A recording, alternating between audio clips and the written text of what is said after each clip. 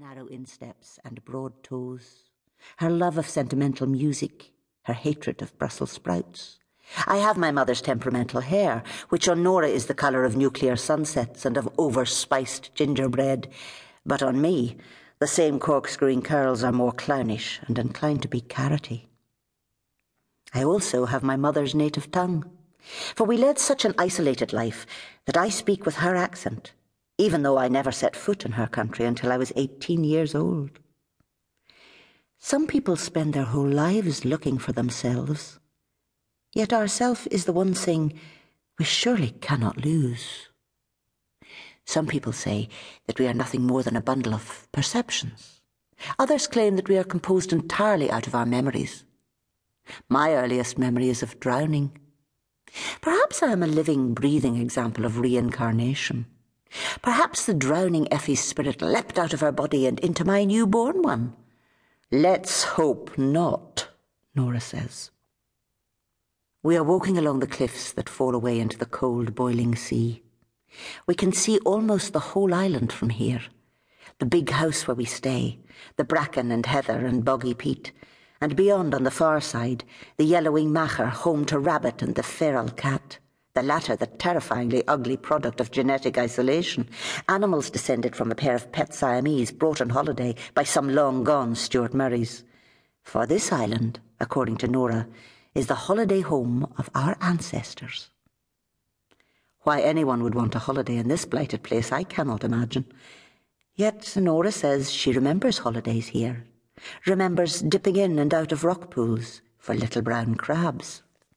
Nora is a woman with a past she has always resolutely refused to speak about, and you cannot imagine how strange it is to hear her talk about it now.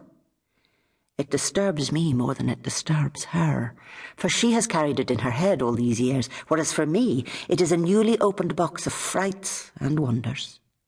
Nora says that we shall wrap ourselves in shawls like a pair of old, cold-boned spinsters, Euphemia and Eleonora, and sit by the crackling flames of a driftwood fire and spin our stories. When she spills her own tale into the silence for me, she says it will be a tale so strange and tragic that I shall think it wrought from a lurid and overactive imagination rather than her real life. Hurry, hurry, Nora urges. We must tell our tales.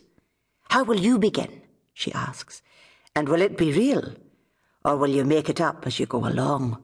Will you excise the tedium of everyday life? The humdrum of kettles boiled, toilets flushed, doorbells rung, and so on, ad infinitum, ad nauseum.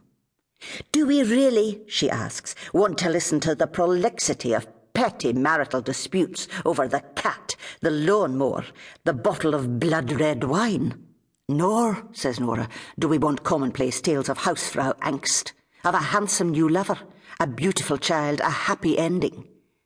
Instead, we shall have murder and mayhem, plots and subplots, mad women in the attic, purloined diamonds, lost birthrights, heroic dogs, a soupçon of sex, a suspicion of philosophy. Very well. I shall begin at an arbitrary moment, just over a month ago. The season is winter. It is always winter. Nora is the very queen of winter. The place is the land of cakes, the home of the Bruns and William Wallace, the Kailyard of Scottish journalism, Jutopolis, Dundee. Dundee, a place far, far away in the magical North Country, from whence I got my nature, but not my nurture.